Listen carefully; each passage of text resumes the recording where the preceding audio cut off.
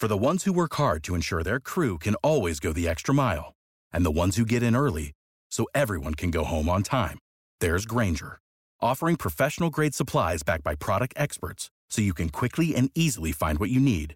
Plus, you can count on access to a committed team ready to go the extra mile for you. Call, click Grainger.com, or just stop by. Grainger, for the ones who get it done. What's the easiest choice you can make? Window instead of middle seat? Picking a vendor who sends a great gift basket? Outsourcing business tasks you hate? What about selling with Shopify? Whether you're selling a little or a lot, Shopify helps you do your thing, however you cha-ching. Shopify is the global commerce platform that helps you sell at every stage of your business. From the launch your online shop stage to the first real-life store stage, all the way to the did we just hit a million orders stage. Shopify's there to help you grow. Whether you're selling scented soap or offering outdoor outfits, Shopify helps you sell. Wherever and whatever you're selling, Shopify's got you covered. Sign up for a $1 per month trial period at shopify.com/try. Go to shopify.com/try now to grow your business, no matter what stage you're in. Shopify.com/try. Let's play some football! Run right through the back of him. Run right through the middle and out the back. What's known in football terms as a slam dunk. Baby, you're a firework. Come on, show 'em why you work. Make 'em go, as you shoot across the sky. Baby, Hey, and welcome to Daytime Fireworks. I am your host, Zach Berry. Joining me as always, our good buddy from the AP, David Brandt. David, good morning. It was a tumultuous 11 a.m. game for Ole Miss in Kentucky. It was, and it kind of started a tumultuous day generally for lots of teams. But it was a good preview. I took a week off from gambling with real American dollars. I took a break because I've been very bad. If you've been listening, I don't know if you, but hopefully the other listeners out there have, our Hit That Line show that comes out every week. We pick 3 locks every week. I am abysmal. If you have been fading me this whole season, you are very rich, probably. So I've just been bad. So I took a week off, and thank God, because there were some, Kansas is 5-0. Ole Miss wins. You've got TCU blowing the doors off Oklahoma. You've got LSU coming back and beating Auburn. Georgia struggling with Missouri. Yeah. I mean, it just I have no pulse. Like, I don't claim to be some expert on college football, but I feel like I have a decent idea of what's going on. But like, dude, this season is just it to the detriment of my win-loss record in picks. It's been a ton of fun, but I mean, it has just been crazy. Right. Well, I think a lot of people, and I'm not the first one to say this, but I'm not sure if anybody outside of, Georgia, Alabama, and Ohio State is really any good. And even, obviously Georgia struggled and Alabama struggled with Texas, who, it's obvious at this point that Texas isn't necessarily a world beater. It's just, it's interesting. There's just a lot of parity. I think when you see, I think there's going to be more of this too, because so many players, and I think it'll settle down a little, but now that there's no penalty for transferring, you're just going to see a lot of teams, with huge amounts of new players, and it's just going to take them a while to gel. It just is. And some teams, I think that's going to be sort of the hallmark of good programs, either ones that can keep their players and don't have to go in the transfer portal a ton, right? Or 2, have coaches that are able to have simple enough systems or be able to explain their complicated system well enough that they can get off the ground and running in 2 or 3 weeks. Because there's just not, college football, you don't have a lot of time to figure it out. 2 or 3 games in the season, that's a long time. I mean, even in the NFL, you can have, you could go 0-2 and still, have a good season. Lots of teams have done that in the NFL. That's really hard to do in college football. You can't start the season 1-2 and have, win conference championships. I mean, I'm sure that's happened before, but you understand what I'm saying? Yeah. Like the immediacy bias in college football is huge. And I just, it's fascinating to me with all the moving parts for all these teams. I just think it leads to some sloppy football, but B, it leads to a lot of parity, which I think is kind of a cool thing.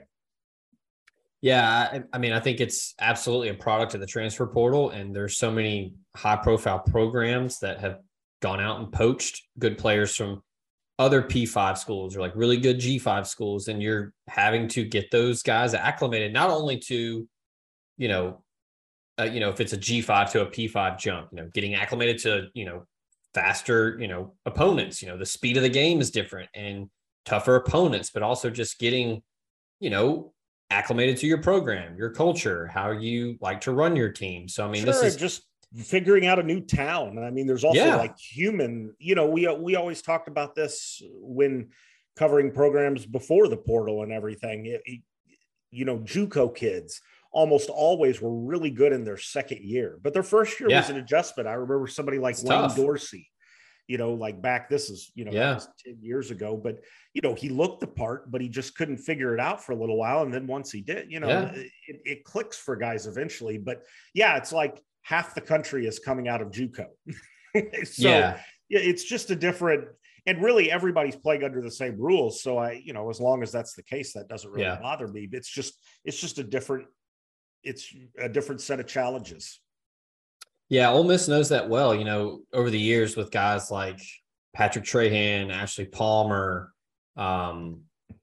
You had, in the later years, like Fadal Brown, guys that, certainly getting off the bus, absolutely looked the part, but just it doesn't really click until that second year. But this is a great segue into the Ole Miss Kentucky game, because Ole Miss is obviously very heavy transfer portal roster. And look, this is an Ole Miss podcast, so we're obviously going to talk about Ole Miss, but I haven't heard enough people mention it. But I mean, just an absolute, just tip of the cap to the Ole Miss staff and Lane Kiffin and how they have kept this team incredibly focused. And I know they had the snoozer against Tulsa, but I mean, other than that, I mean, they have just basically up until Kentucky, just cruise control. And then you have the top 10 opponent at home, huge game, big swing for your season, conference opener. And I mean, just a lights out effort all around. I mean, it wasn't a big time scoring game from the offense, but Jackson Dart played extremely well, in my opinion. He had the one bad interception. And then I really only remember one other ill-advised throw, but outside of that, he was really good. You can see the maturation. You can see him growing in the offense, and they're letting him throw it a lot more. And then Quinshon Judkins and Zach Evans continue to run the football well. But, I mean, the defense stole the show. They were lights out. I mean, just Will Levis's stat line was decent, and he had a couple touchdown passes, but they were on short fields. And, I mean, they really stepped up in the second half. Oh, absolutely. And the name of the game now, especially in defense, like I cover the NFL most of the time now, but it's can you force turnovers, particularly in the red zone and different things like that. And Ole Miss's defense did that, obviously, in huge situations where they really needed it down the stretch. And so, I think the defense gets this one. I think the offense did what they had to do against a really good SEC opponent. But this one, the defense, if I'm giving out game balls, it's to the defense. So looking ahead, Ole Miss travels to Nashville this week, 3:00 kick, SEC Network. It's a game they should win. Favored by 19, I believe, 18, if I'm looking at it here on ESPN. Vandy was a little spunky at the beginning of the year, but they're kind of regressing to the mean that they always do. I think I can speak for you here. I think we both expect Ole Miss to win that football game. Then you come back for Auburn, a team that, man, on the plains, just house of horrors. Ole Miss hardly ever plays well at Auburn, but it's at home. It's an Auburn team that is just reeling. The defense can make plays. They can frustrate you a little bit up front. Derek Hall is a phenomenal talent. Probably makes Ole Miss people sick that I'm saying that because he's from Mississippi. But Robbie Ashford is fine. He's athletic, but he's a young quarterback. He's not there yet. Winnable game. And then you look at the rest of the schedule. LSU, even though it's in Baton Rouge, I think Ole Miss is favored in that game if they win the two before. And then you really get into some interesting territory with at Texas A&M, which, man, you want to talk about question marks. I mean, they are hard to figure them out, but I think also maybe leaning towards figuring it out that Jimbo just doesn't have it this year. So Ole Miss could potentially be looking at 8-0 going to College Station with a real opportunity to be 9-0 and most likely hosting game day again for Alabama in November. Yeah, I mean, the schedule, you don't see many stretches in SEC play where you have 3 out of 4 road games. And you're like, oh, that's actually not that bad of a stretch. But this is actually one of the years where, relatively speaking, it's not that bad of a stretch. Like you said, you go to Vanderbilt, you get home at Auburn, and then, road games at LSU and Texas A&M are never going to be easy, but relatively speaking, for where those programs are at, it's about as easy as it would ever be. So, like I said, October, any team, Ole Miss, anybody wants to be able to put themselves in position to be in position. And that's what they've done now. They're 5-0. They've got 2 really winnable games ahead of them. And then you see where you're at the end of October and you're playing important football. So there you go. November. Right. Or sometimes late October. Yeah. So and they've got a week off to prepare for Alabama when they get to that point. So, and even if they lose a game somewhere in there, let's say they beat Vanderbilt, Auburn, and for whatever reason split LSU, Texas A&M, that's still an 8-1 team with a chance to knock off Alabama. I mean, there's worse situations to be in. Yep. And it's a very, dare I say, mortal-looking Alabama team. Right. I mean, like Alabama, like over the years, you learn with Alabama, like, they're always good. They're always at top. As long as Nick Saban's there, I have no reason to believe that they're always going to be talented at a top, 3 team nationally. But sometimes I totally agree with you. Alabama looks totally unstoppable and just looks like a junior NFL team out there, basically. And then sometimes they just look a little more mortal. And I think this is one of the years that they do, where they're very good and talented again, but they're just not steamrolling people like they were. So we'll see what that looks like in a month. But, right now, I think that's more of a mortal Alabama team than usual. I may eat those words eventually, but right now on October 4th, that's what it looks like. You have to think that Sam Pittman, just hands on hips, was just like, you've got to be shitting me. When Bryce Young goes down and then Jalen Milroy comes in and is just, looking like Cam Newton out there. I mean, right. Well, that's what the good programs do. When LSU was rolling all those years, they would lose their entire defense. And then an entire new defense would come in the next year and be just as good, like dudes you'd never heard of. Yeah. And, and Alabama has that same thing going. And it's impressive to do it at quarterback, particularly. Yeah. But, I mean, and then behind Milroy, I mean, people are behind the scenes buzzing about Ty Simpson. Now he's a true freshman, but people say that he's the real deal. Going back before Alabama, I do want to get this out there and hear what you have to say about it. But I think that there's a chance that 2 of the next 4 opponents for Ole Miss, a real chance of some quit on their coach mentality. Auburn loses just an absolute heartbreaker at home. They had that game won. LSU was dead to rights, and then Auburn doesn't score in the second half. They get real cute and try to do some kind of wide receiver pass.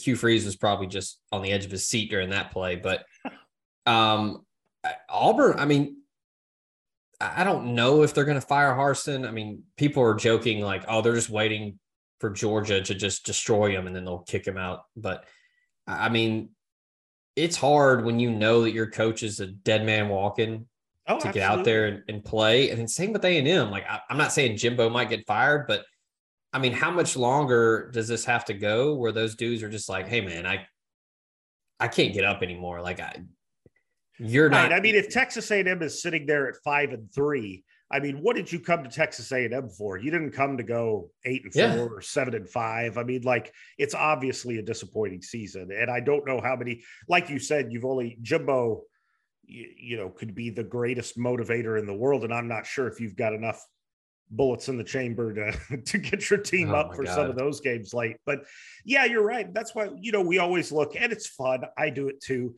But you look at teams, schedules at the beginning of the year, and you're like, oh, that's a win. That's probably a win. That's a loss. But all these teams are living entities. Sometimes the team you see on September 15th is not the same as the one you see on October 15th.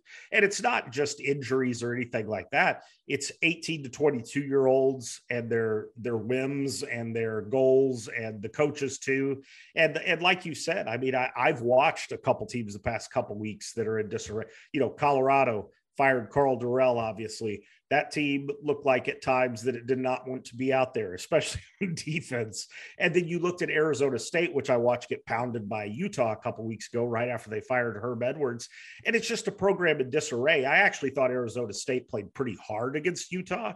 They just didn't really know what they were doing. There wasn't much purpose. So that's a great point. I feel like it's either or.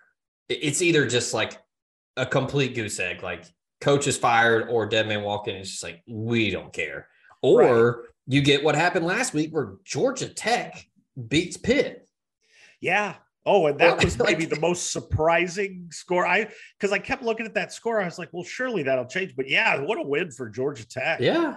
You got to wonder what Jeff Collins is thinking after that. I mean, like, I'm sure he's like happy for, you know what I mean? Like, I know Jeff a little because he was the defensive coordinator at State, and just knowing him a little, like, I'm sure he's proud of his team, but there's got to be a part of you that's just like, why couldn't I do that? Yeah. I mean, now I didn't watch any of the game. Neither. But looking at the box score and hearing what others around the country were saying, like, a lot of things went Georgia Tech's way. Well, and maybe Pitt's banged up. They're not as good as they were last year, obviously, without Kenny Pickett and Jordan Addison. But scoreboard. That's true. I still got it done. But I mean, Ole Miss, it's not crazy. I mean, I was listening to the Andy Staples show earlier today, and he was saying it. So this isn't just some like in a vacuum Ole Miss centric podcast that's red and blue glasses looking at a chance at the college football playoff. Like, other people are saying it. Like, this Ole Miss team is legit. I mean, this isn't your, classic, hey, we're going to give up 40, but we got to score 44. Like, this is right. Exactly. Ole Miss was kind of known as the Texas Tech under Mike Leach for a while. Like, pack a lunch. It's going to be a 5-hour game. It's going to be 53-48. There might be a football bounce off Quincy Adebajo's helmet. Like all these different, it was just that the games were like 4-hour heart attacks. Like, and exactly. Like, even for people that were there to work and not necessarily fans. I mean, they were incredibly entertaining, and they're still entertaining, just in a different way. I still think I think Ole Miss is very, very good. And I think the two things they've got going for them, the defense, the running game, are things that are fairly consistent week to week, which is hard to find sometimes in college football. I do think at some point somebody is going to make them beat them through the air. Yeah. And I want to see Jackson Dart be able to do that. And like, I thought Dart played fine against Kentucky, especially in a big time atmosphere. He wasn't perfect, but he held his own, and he's trending in the correct direction. But that's really the only question I have before putting Ole Miss in the truly like elite, like college football playoff caliber teams. I mean, can they beat you through the air if they need to? Because they can beat you in a lot of different ways right now. That's for sure. Yeah, I think Dart is.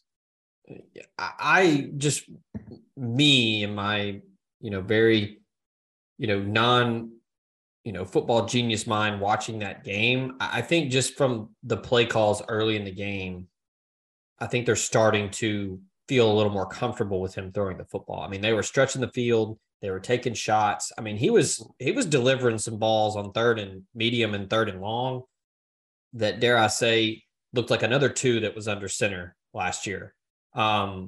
Yeah, well, I mean, there's a reason he was such a big recruit. I mean, he's got all the arm talent in the world, and yeah, there's a lot of things to like about him. And I think Lane Kiffin knows too that you got to, I mean, at this point, you got to open up the offense a little. Like, you brought the guy, let him play. yeah. And look, I mean, he made some big time throws. I mean, a couple of those touch passes, one to Malik Heath that Malik would probably tell you he should have caught it. He dropped it. And then they came back and ran the same play, dropped it right in the bucket. Made two really big third down throws, one early to Malik Heath over the middle, and then late they didn't score, but over the middle, third and long, completed it to Trigg, who's another guy I think that they really need to. I don't know what they got to do. They got to figure out how to get him more involved. I don't know if it's a playbook thing or if it's a confidence thing, but he's a mismatch and they got to get him going. But going back to the defense, On Three's Matt Zenitz tweeted this, I believe it was yesterday, just 2 years removed from being 126th nationally in total defense. Ole Miss is now 7th nationally in scoring defense under first-year defensive coordinator Chris Partridge, which is remarkable. I mean, yeah, their first two Power 5 opponents to just 19 combined points. Which, if you're doing the quick math, Georgia Tech scored 0. So, I mean, look, you can say what you want about, well, Kentucky had the touchdown to win it and it was called back. Well, they also forced 2 turnovers in the red zone. So, I mean, anytime you're in a tight game like that, you get a few breaks, but the good teams make their own breaks. Like you said, that turnover didn't cause itself.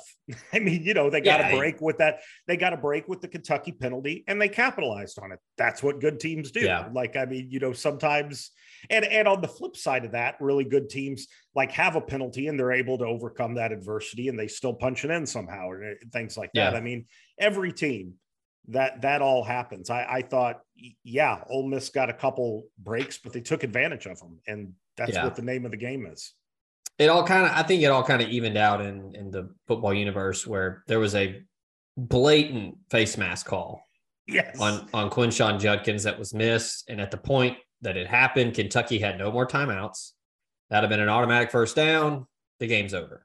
Right. So you don't have the big dramatic ending with the strip sack and all that. Also, I'm sure there were people out there that were gambling, which it was the first thing that came to my mind, which I guess should tell you just the landscape of how you watch sports now. But sure. Tavius That's Robinson, why you had to take a week off. Yeah. Tavius Robinson had a legitimate shot to scoop and score that. I know. And there were probably people that had Ole Miss to cover that are just ripping their hair out when he fell. Oh my God. I still, every time a situation like that happens, I think of Ed Orgeron's scoop and score. Like he would, I can't remember. There was a situation where, this is like at whatever year that is, like 2007 or 8 or 7. And there was a situation where a player tried to scoop and score, but like bobbled it, and everything. And they're like, should he have just fallen on the ball? And Orgeron was like, oh, no, scoop and score. And I mean, maybe he doesn't because Barry and Brown, I believe, was on the field and Lord knows he can pick him up and put him down. So he might have been able to run him down. But yeah, when I was watching it, as soon as he fell on it, I was like, oh no, like people that had Ole Miss covering are just sick to their stomach. But that'd have been a pretty lucky cover though. Like that's not necessarily a bad beat, but yeah, I was just about to say that. Well, I was telling you about like gambling and everything. What was funny is the games we talked about, I hit almost all of them last week. But of course, I didn't gamble on any of it. So if I want that to change, I just put some money down, and that'll change it immediately. So I expect some dividend. I expect some dividends from Mississippi State for one, and LSU on this because I was correct. But if I had put down any money, I'm sure I wouldn't have been. Yeah, it wouldn't have worked. But yeah, I mean, look, Ole Miss, legitimate shot to potentially have close to a top 5 matchup when Alabama comes to town. if they can get if through they get the next that far, I mean, who knows what happens? That might be 1-3 or something like that. Yeah, we pretty much called it right. 3 or 4 weeks ago, we looked at that Kentucky Ole Miss and we were like, 8-15, and we were close. Mm-hmm. It was 7-14. Yeah, and I think with the usual shuffle of the top teams, if Ole Miss really lasts that long, a few more teams are going to lose. Like I think it could be 1-4 or 2-5, depending on how Georgia looks. I mean, it could be. We're looking down the road, but. Yeah, these are big. If you're an Ole Miss fan out there, these are good times. I mean, like anytime you're pushing mid-October and you're in the national conversation, like don't take that for granted. I guess if you're an Alabama fan, you can take that for granted at this point. But if you're the fan of just about everybody else, it's good stuff. Good stuff. Absolutely. Lane Kiffin. I mean, you were on that before just about anybody else. It's been a great hire for Ole Miss. We'll get to it down the line. I'll tell you this before we hit the break. Ole Miss fans, October 29th, circle it, because Jackson Dart's slowly looking better and better under, as a quarterback in this offense. And I don't know if anyone saw what A&M's secondary looked like against Mississippi State, but could potentially be a little bit of a coming out party there. Maybe by that point, they were letting him just spin it, and it could be a big day. So we'll get to that down the road. We're going to take our first break. When we come back, apparently no one listens to us on this show, and they're firing coaches in the middle of the season. We'll touch on that. So hang tight. We'll be right back. This podcast is brought to you by Lamar Yard, Oxford's indoor-outdoor restaurant, bar, and entertainment space on South Lamar. They now have an updated menu with non-barbecue options, from Tex-Mex to Mississippi Delta catfish to smash burgers. And you can contact Lamar Yard for your private events for the spring and summer. They have a dedicated event coordinator who will help you plan your event from start to finish, and they offer on-site catering. From weddings to Greek parties or corporate events, Lamar Yard is the perfect place to host your next party. Lamar Yard is Oxford's quintessential family and pet-friendly venue, and they look forward to hosting you soon. Check them out at lamaryard.com. And if you want a place for clever dishes and captivating cocktails, look no further than Solal in South Lamar. Chef Erica and her committed team of food and beverage enthusiasts are bringing top-notch cuisine and libations to you 6 days a week. Whether it's happy hour 3 to 6, fresh squeeze margaritas, ramen, 2-for-1 Moscow mules, all of that and more. The best and brightest, in-house or via curbside pickup. Check them out, solaoxford.com, or call them at 662-238-3500 and place your order today. Show also brought to you by Memphis restaurateur Kelly English and his restaurant group in Memphis, Tennessee. The renowned chef and his team are offering nationwide shipping and virtual cooking classes with Cooking with Kelly. You can learn more about the nationwide shipping at irisetc.com, and you can also book a virtual cooking class online at table22.com/iris. Kelly English Restaurant Group in Memphis, Second Line Restaurant Iris, and the Magnolia House down on the coast in Biloxi. The show is also brought to you by Cherokee Valley Golf Course in Olive Branch, Mississippi. Get on over, see Cody Allen and the rest of the crew take on their challenge of the wide plush Zoysia fairways and large championship Bermuda greens. They've got 2 putting greens to hone in your game with the flat stick, a driving range, and a chipping green to tighten up that short game. Book a tee time online at olivebranchgolf.com or give them a call at 662-893-4444.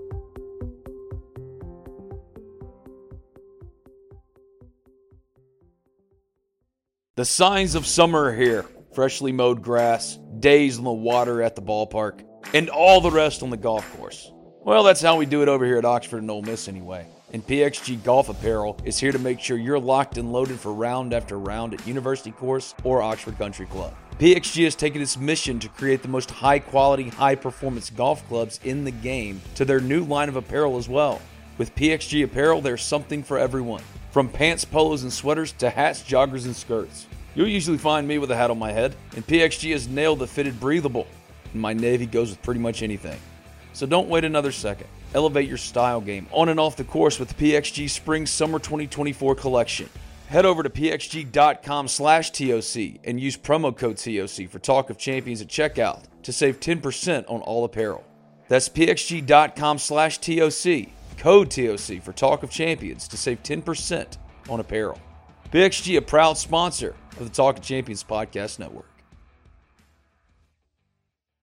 Without the ones like you, who work tirelessly to keep things running, everything would suddenly stop. Hospitals, factories, schools, and power plants, they all depend on you. No matter the weather, emergency, or time of day, you're the ones who get it done. At Grainger, we're here for you with professional-grade industrial supplies. Count on real-time product availability and fast delivery. Call, click Grainger.com, or just stop by. Grainger, for the ones who get it done. And we are back here on Daytime Fireworks. Zach Berry, David Brandt here with you. All right, David, I teased it before the break. 2 more coaches hitting the bricks. Carl Durrell at Colorado, I get it. Might be the worst P5 team in the country. It's an incredibly tough job, and they were not getting any better. I think Carl's going to be okay. I think he and his wife are, I've told people, probably looking to retire somewhere around Boulder. I believe they already have a house there that they've had since, back when he was with the Broncos. I don't know if he's going to hang it up or if he's going to try to get a coordinator job or maybe try to go back to the NFL, but going to be fine. Also going to be fine. Paul Chryst is out at Wisconsin. I just absolutely cackled at this last night when I saw it. Took a reduced buyout to help out the Badgers, and he's only getting $11 million, so he's going to be just fine as well. He'll have to somehow make do with $11 million. But look, we're not going to talk about Carl Durrell too much because, like I said, Colorado is right. bad. I mean, you understand that. I don't think there's many situations to fire a coach early in the season, but that would be one of them. It just wasn't working out, and what's got to be done tomorrow sometimes has to be done today. Yeah, and go ahead and start vetting some right. Candidates, start building a list and all of that. I get it. They actually have a decent young quarterback. They're probably going to lose him in the transfer portal, but that Owen McCown, who's Josh McCown's son, not a bad player. They actually have a little bit of juice on offense, but their defense is just horrible. Yeah, it's just absolutely. They gave up nearly 700 yards to Arizona, and Arizona is not going to confuse anybody with, they're all right. They're like a okay Pac-12 team, but yeah. Wow. And honestly, like I should, be some kind of, I don't know, intern or maybe a contract employee, or like a independent contractor for the Chamber of Commerce of Boulder, because I love that place. I don't know if you've ever been. It is one of the coolest places. The campus is gorgeous. I mean, just everything about that place is so cool. I mean, probably one of the better college towns in America. It's just a really tough job. It is. I heard this morning, I was listening to College Sports Now with Stephen Hartzell, and they had Mike Golick Jr. on there, and he said it best, where it's just a job where you just got to crock pot it. You got to find your guy, hire him, and just stay away, and just, hey, we'll check back in 4 or 5 years and see what you did. Like, it's not going to be an overnight thing there. You're not going to just get an influx of transfers and figure it out. Like, it's going to, you got to just hire someone, believe in their ability to build something, and just see what happens. Cause it's a tough job. It is a tough job. And it because it doesn't have like a built-in recruiting base. Like, where do you go to find players? Like, I mean, you'll get a few from Denver, but then where are you going? Are you going to California? Are you going to Texas? Like, there's just, and you're fighting off a lot of other schools. That's one of those, kind of the disconnect between, yes, it's a beautiful campus and all that stuff, but is it a beautiful campus for football? Right. Exactly. Because I kind of feel the same way about Tucson in a lot of ways. Like, I love going down to Tucson, and Arizona is a really cool place, but Tucson is, kind of isolated geographically. Yes, it's a cool campus, but I can see why it would be hard to have continued success there. Well, yeah. And I mean, like, one of my other favorite places in the world, Santa Barbara, California. I mean, I would retire there tomorrow if I could, but I don't know if the Gauchos can field a football team, because, like, it's a beautiful place, but, like, Right. Not the best place for, I don't even know if they have a football team. But anyway, so yeah, it doesn't equate success because the campus and everything about it is so cool. Just because it's a preschool. Yeah, that's just an incredibly tough job. But the Paul Chris thing is bizarre. I don't know about you. I was completely caught off guard when that came across the radar the other night when I saw that. That was just insane to me. I mean, the guy has, let's see, 67 wins in, I guess this was his 8th year. If I'm doing math. Yeah, 8th year. Bowl game every year. He went to a Rose Bowl. He won double-digit games 4 times. I mean, really only COVID, they were 4-3. And then this year, 2-3. But outside of that, you've got 10, 11, 13, 8, 10, 9 wins. Right. I think if you squint hard, you can see, I think he was like, what's he like 15-10 over his last 3 seasons. You could see a little bit of backsliding. I understand why there's like concern within the program. I just thought they cut him loose awfully quick. I mean, 15-10, like it just, to me, it has big, like Nebraska Bo Pelini vibes. Like, be careful what you wish for. Yeah. Like, I'm not, I'm never going to fault a program, whether it's Wisconsin or anybody else, for feeling like they're a national caliber program. They could do better. If you believe that, go ahead. But there's always a risk with that, especially when you're somewhere, you think you can do better. You might be able to, but you're also 1 or 2 bad coaching hires away from being pretty much irrelevant. So, yeah, Clemsoning used to be a thing, but now it might be Nebraskaing. Right. You're getting rid of someone. I mean, well, and honestly, now they finally found somebody at Tennessee, but they wandered the wilderness for a good 15 years. And suddenly Phil Fulmer's idiosyncrasies weren't so bad. You were like, yeah, I wouldn't mind Phil Fulmer back. I mean, the joke of, feels like 98. Well, it's like, I feel like y'all think it's 98 and like it should be like this every year. And like, no, like everything is completely changed. Like you gotta think outside the box a little bit. Right. We got the internet now. Yeah. The thing was just so strange to me that, and I told you, I think it was either Sunday or Monday. I mean, I think suffering from a bad eval on Graham Mertz, who was a highly touted recruit coming out of high school. He was a top 100 prospect. Everybody thought he was going to be good, and he just hasn't been. And I think that's just kind of derailed this team. He's just been okay. Yeah, because it's hard. I mean, they have Braylon Allen, who looks like $1 million, but like if you just stack the box and stop Braylon Allen, then you're certainly not going to be scared of Graham Mertz throwing the ball down the field because he hasn't proven that he can. And I mean, that defense is outstanding. Jim Leonard is one of the best defensive coordinators in the country.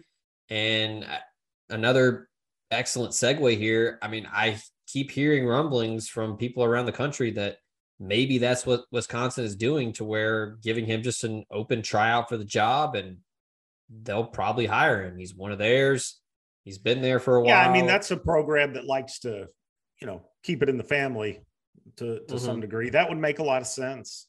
And it may work out. And Wisconsin, in fact, I think there's a good chance it works out just because Wisconsin has done it so many times before. But I just, anytime you fire a coach with a good record like that, I'm always, I get Frank Solich, I think of things like that. Well, yeah, I mean, Nebraska was just basically like, well, you're not Tom Osborne, so we hate you. Right. You're not winning 10 games every single year, so we're going to make a change. And that's perfectly, like, if you think you should win 10 games every year, that's your prerogative. But my point is there are very few programs that actually do that. And it may be one, Alabama. It's tough to win. Everybody, the other guys are on scholarship too. I just, sometimes you go 8-5. I don't think that's the worst thing in the world, but I also understand that from Wisconsin, I have no idea what happened, but I wouldn't be surprised if they asked Paul Chris to make some changes. Paul Chris said no, and then they were kind of put in a tough spot. So could have very well. Yeah. You have to also think that maybe not that this is some kind of coup that Jim Leonard behind the scenes is, pulling strings, but he had opportunities to go to the NFL. Right. And he didn't. and that might be part of it, that they're like, well, if we don't start, we're not in love with Paul Chryst. If we don't start hiring him now, then he's probably going to go away somewhere else. I don't know. I mean, Wisconsin's a great program. They've done a lot over the years. And I don't think the comparables to Nebraska are exactly correct just because of geographic things and all that stuff. But there's plenty of talent up there around that. Right. And they recruit you're right that next area to Chicago, extremely well. Right. Yeah. You've got Milwaukee, you've got some legitimate talent around there. So it's a different situation. Yeah. It's just, but I was shocked. I was like, it was crazy because you read that, you're like, oh, Wisconsin's kind of struggling, like they're having a down year, and all of a sudden it's like, well, the coach is fired. It's like, what? Like that was quick. Yeah. It's just wild. But yeah, just more turnover. We'll see what happens in the coming weeks with, the aforementioned, Auburn and what, again, I don't think A&M is getting rid of Jimbo, unless some oil tycoon comes in and just pays him to go away. But I think it's going to have to get a lot worse for them to even broach that topic. But yeah, Nebraska, excuse me. Well, I guess Nebraska is open technically, but Colorado, Wisconsin now open. Just it's college football, man. It's the ultimate what have you done for me lately job now. There's no more, hey, we'll give you 4 or 5 years. Well, there's I think, and other people have said this too, like I'm not the first, but I think the buyout, we see 11 million, we see 19 million with buyouts. We're like, oh my gosh, that's a lot of money. With all this TV money coming in and stuff like that, I'm not sure that's as huge of a deterrent as it used to be. Yeah, that's true. Pay the bill and figure it out later. Yeah, we both got in the wrong industry, David. Should have been, I know. No, should have been mediocre to bad college football coaches. I guess I do have a buyout. Not a real buyout, but I would have like whatever that is if they let me go. Not a Paul Chryst buyout. Right. I would have severance, but it would not be in the Paul Chryst range. All right, we're going to take our final break. When we come back, we're going to do a quick little lightning round, just kind of looking ahead to week 6 and get David's thoughts on the games of note in the SEC. So hang tight. We'll be right back.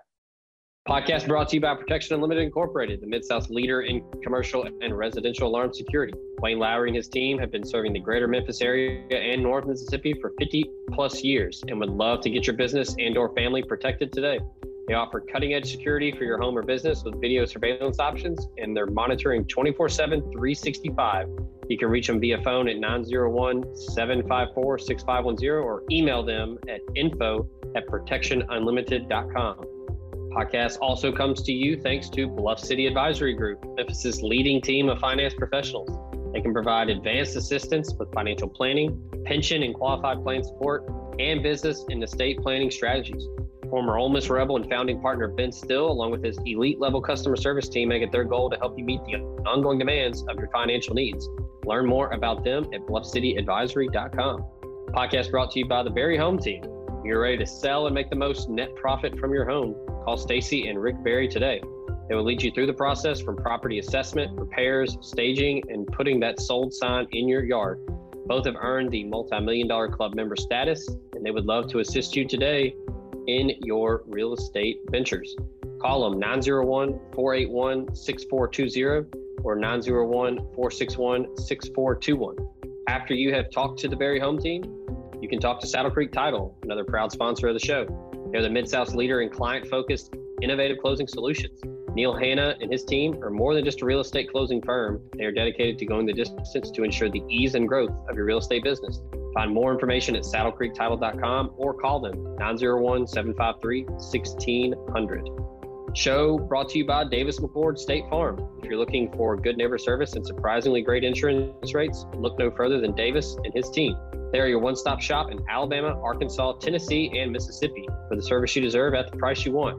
So stop looking around. Give Davis a call. He is ready to help. 901-755-6110 and get your surprisingly great rates today. Like a good neighbor, State Farm is there.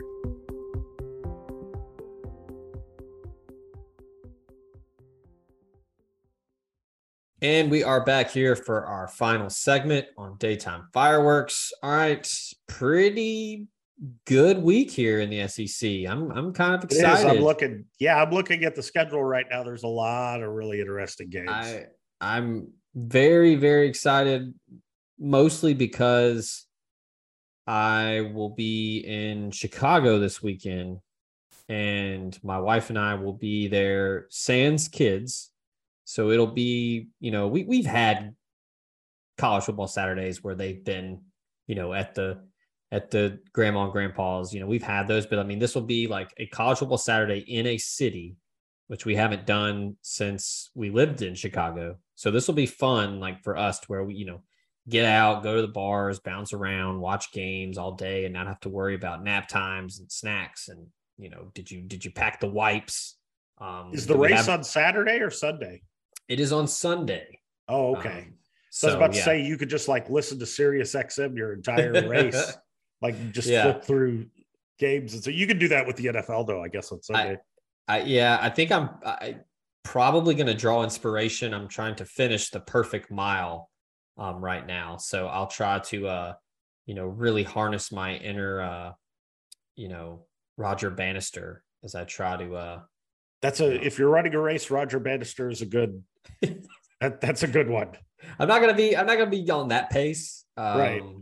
For those that don't know what I'm talking about, he was the first person to break the 4-minute mile. Won't be doing that, but it's a great book. I highly recommend it.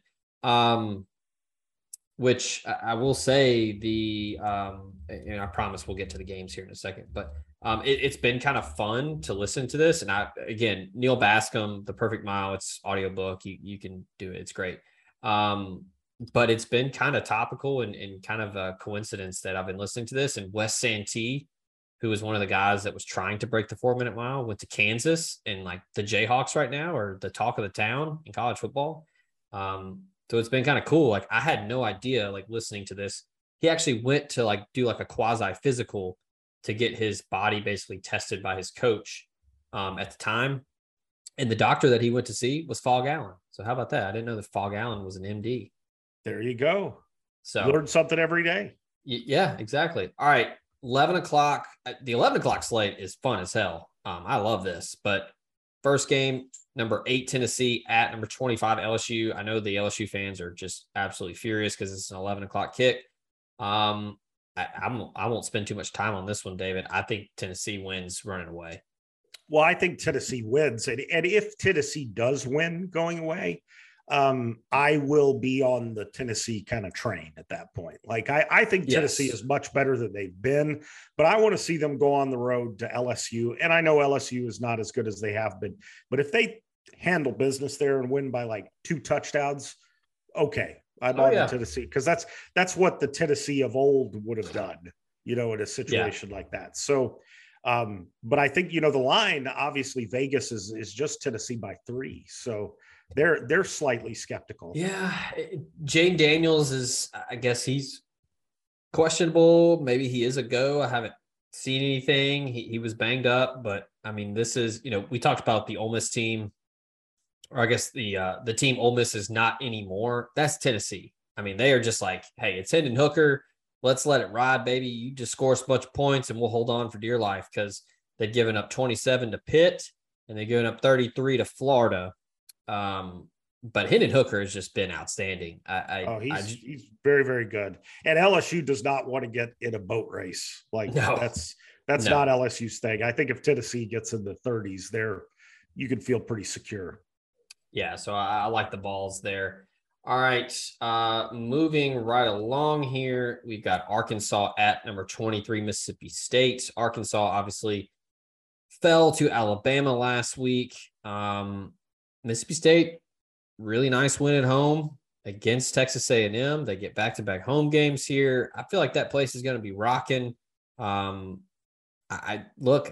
State's got a real shot now to really get into that 7-8 win range. Will Rogers and that offense is just humming. KJ Jefferson got banged up a little last week. That Arkansas defense is not as much teeth as we've seen in the last couple of years. I kind of lean Mississippi State here. looking at the line, it's -8. So the Hogs are getting 8 points. Ooh, I like Arkansas in that one. I mean, like okay. that, and To win or to cover? I mean, definitely to cover, but I also Okay. like them to win, like just straight up. Mississippi State is a weird, and I did this last week too. With the Texas A&M game, I was like, I don't really have a football analysis for this, but I think State's going to win. I just think it's one of those games that they're going to win, and this is one of those games that I think they're going to lose. I just do. Like, I mean, I all the points you made about Arkansas not looking as good, I totally agree with you, but. I think Arkansas is going to bounce back. I think Mississippi State, I think Mike Leach, it's been constant during his career. It's the consistency. I mean, they can get up and win a few huge games, and they do it almost every year. But they also lose some games. And I just feel that this one is an Arkansas, probably a win, but definitely to cover.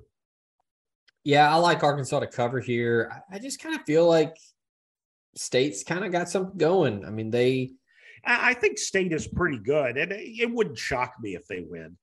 But here's an important thing to keep an eye on Arkansas side.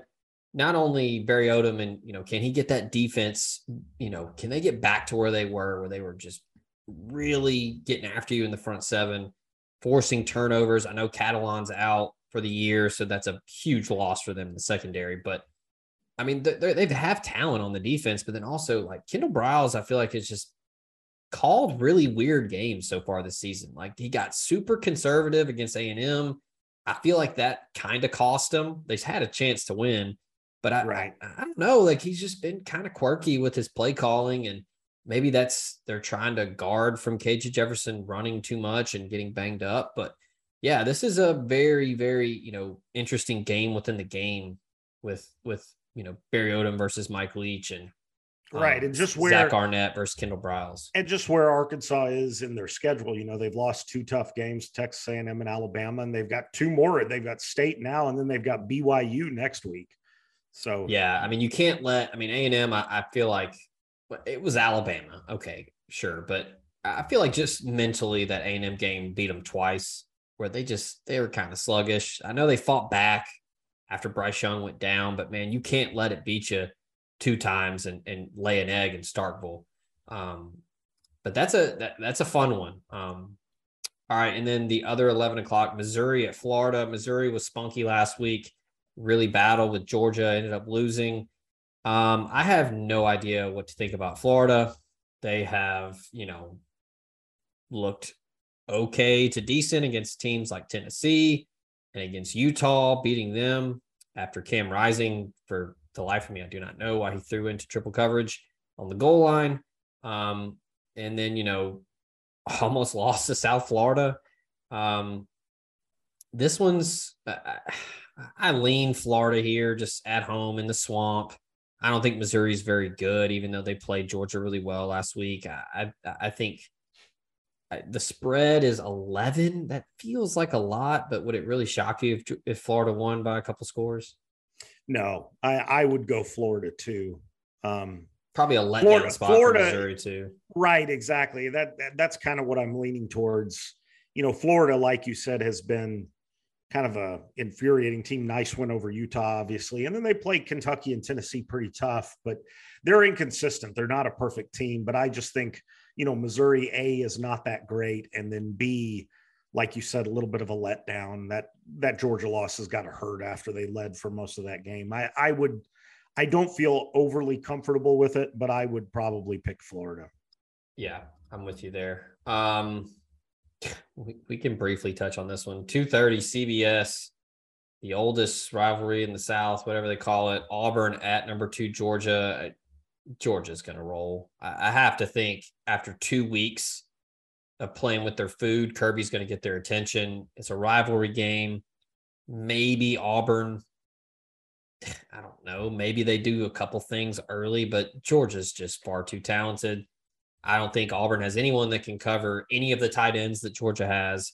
And Stetson Bennett has been pretty consistent, pretty solid. And I think it's time for Georgia to turn it on.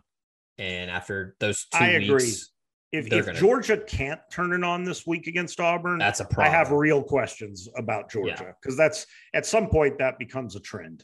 Like you can't, like if you have multiple games in a row where you're obviously more talented than the other team and can't turn it on, you wonder, can you turn it on?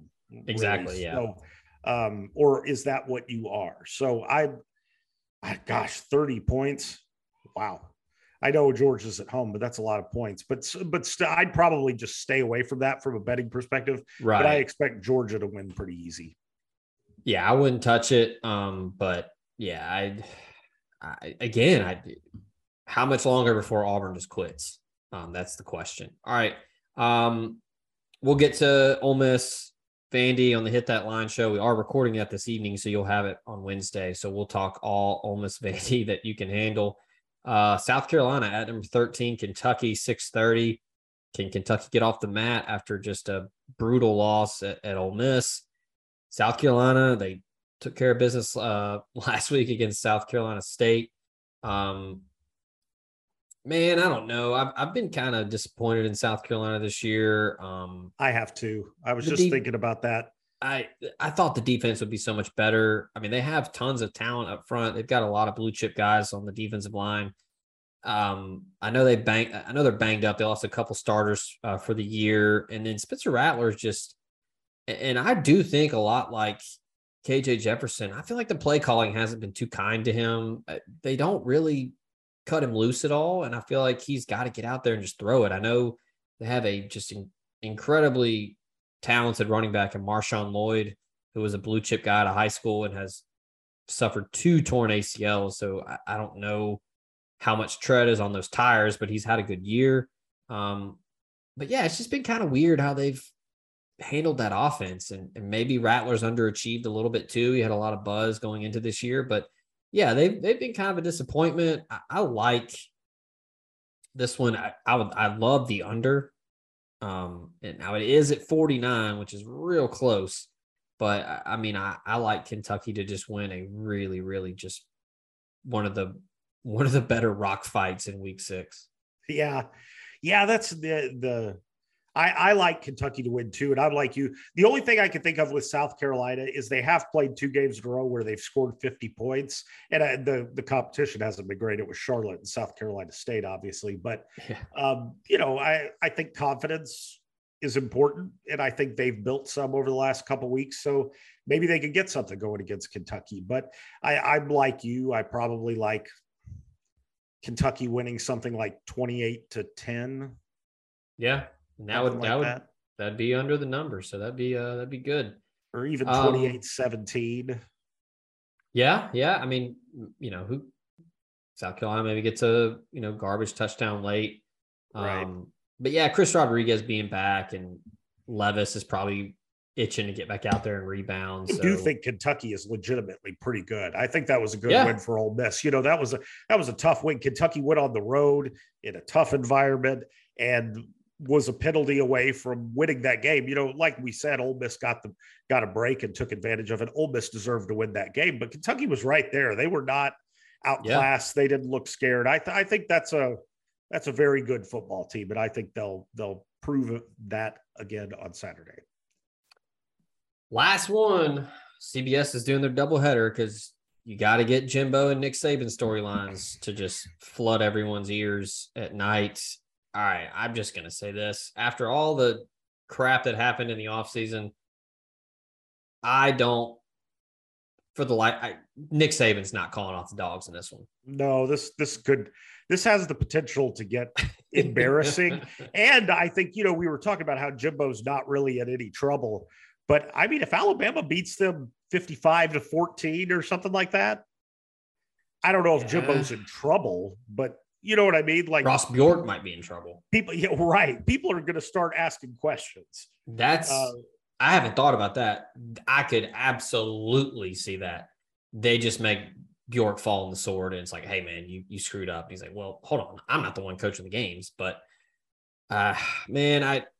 well, it's a lot easier at this point to fire Ross Bjork than it is Jimbo Fisher, just from a logistics standpoint. That's correct. I'm not saying it's kind of like, how in Major League Baseball, a lot of times they fire the manager because you can't really fire your players. I mean, you can try to trade them, but it's what's the easiest move to make to send a message?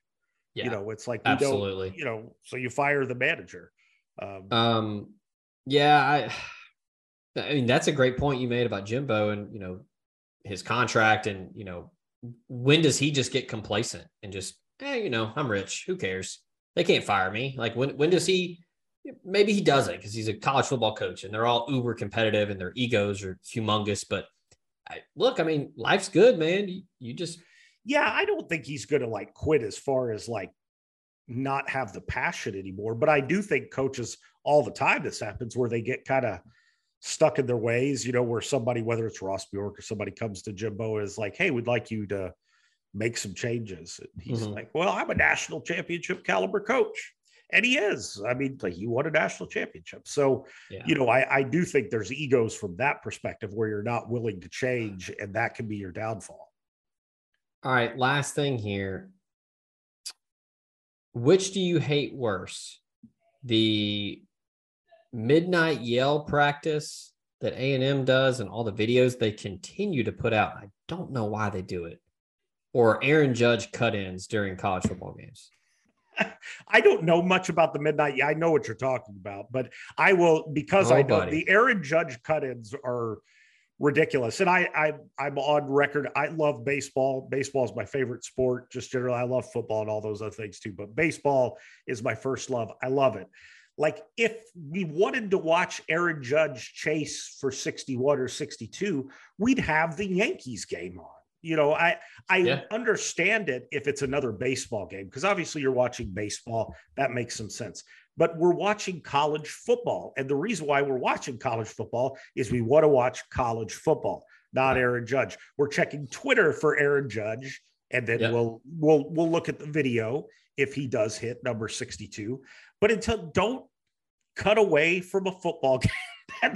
That's ridiculous. So with the caveat that I don't know as much about the Texas A&M stuff, the Aaron Judge stuff infuriates me. So that's my quick little rant here, and then we'll get out of here. I know it's 62 and it's the American League record and all that, but okay, cool. You hit 62. You're still 12 away from breaking the record. Right. I mean, like, the record is 73.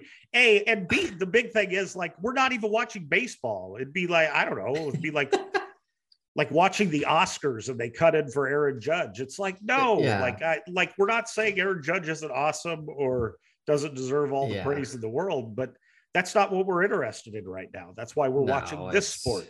Come on. Just to give you kind of a reference, I don't know how big of an Office fan you are. I have watched probably every Office episode because my wife might be the biggest Office fan in the history of the universe. And she uses it to go to bed each night. Love it. So, like, I've watched at least part of probably every episode. So I'm assuming you'll have Peacock and y'all can watch the super episodes with like the extra scenes. I'm not sure. I think Emily has that, or she might have bought. I highly recommend it. I don't, but anyway, yes, I will check that out if we have it. So the reference here, I would at this point with the ones that I've seen, and they are just so uncomfortable to watch. I would probably rather watch the Scott's Tots episode than watch a Texas A&M midnight yell practice. It is so cringe. And look, it is a rule in our house. If we got The Office on as background noise, when Scott's Tots comes on, you skip it. We don't watch it. It is so cringy. Me and my wife were discussing this a couple days ago, actually, because we were watching Scott's Tots. And I do not handle cringe humor really well. Like, there are episodes of, like, It's Always Sunny in Philadelphia. Like, it's legitimately funny. Like, I mean, there's no question. Like, Scott's Tots, it's hilarious, but it hurts. It physically hurts to watch. And I mean, I think in a lot of ways that's the mark of a great comedy. But yeah, Scott's Tots is a masterclass in cringe humor, and I just can't watch it. So my point being with that, if the Texas A&M videos you're referencing are anything like Scott's Tots, that's rough. And actually one of my good friends in Jackson, actually, my wife was friends with another Emily, actually, and her husband, they had gone to Texas A&M, and he's a doctor now, but he was one of the Yell leaders. And I mean, this dude loved Texas A&M, and a great guy too. But I mean, when they talk about it kind of being a cult, I can see that. And they love their cult, and it is cool, but wow. Yeah. Like it's indoctrination at its finest. The Midnight Yell stuff is essentially these guys in painted overalls, basically doing stand-up comedy with just like incredibly bad middle school jokes.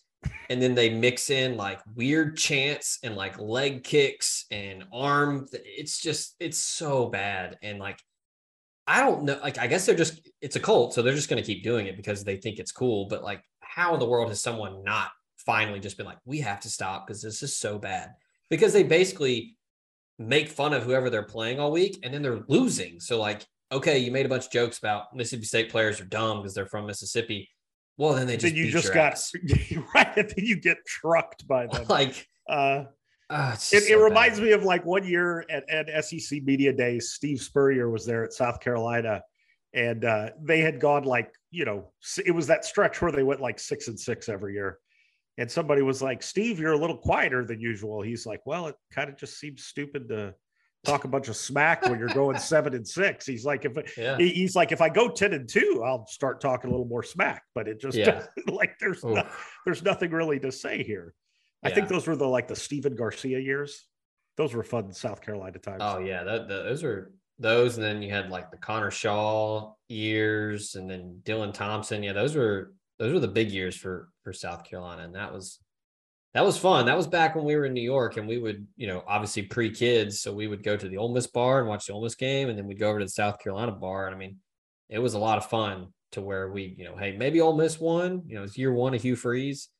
But then we go over to South Carolina bar and it's like, all right, I can kick back and relax because I know they're about to wax whoever they're playing.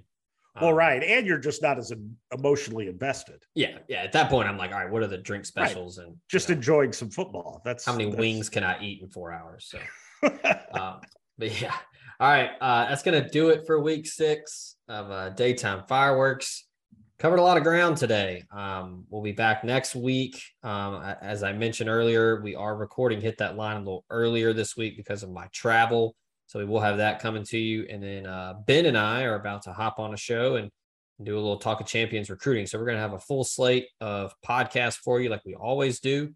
And be sure to tune in to everything at omspirit.com. Part of the On3 network, I will remind you right now, you can get a full year's subscription for just $10. This deal runs all the way until the start of next college football season. So get on there, get your full year subscription. Give us a try, give us a shot. See if you like it. Join the community on the message board. Get on there, talk. I mean, we talk tons of college football, obviously, but just tons of other things. So yeah, $10 for a full year. We'll be back next week with David for Daytime Fireworks week 7. Until then, we out.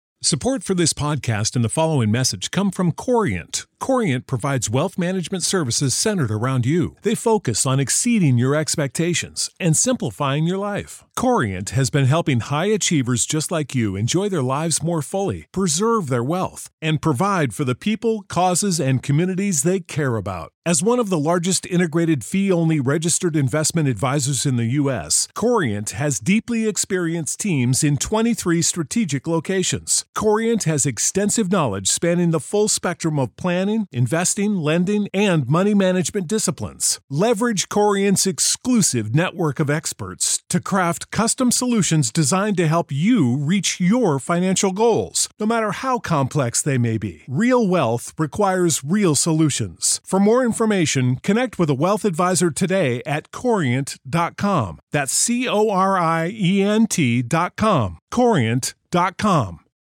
For the ones who work hard to ensure their crew can always go the extra mile, and the ones who get in early so everyone can go home on time, there's Grainger, offering professional-grade supplies backed by product experts so you can quickly and easily find what you need.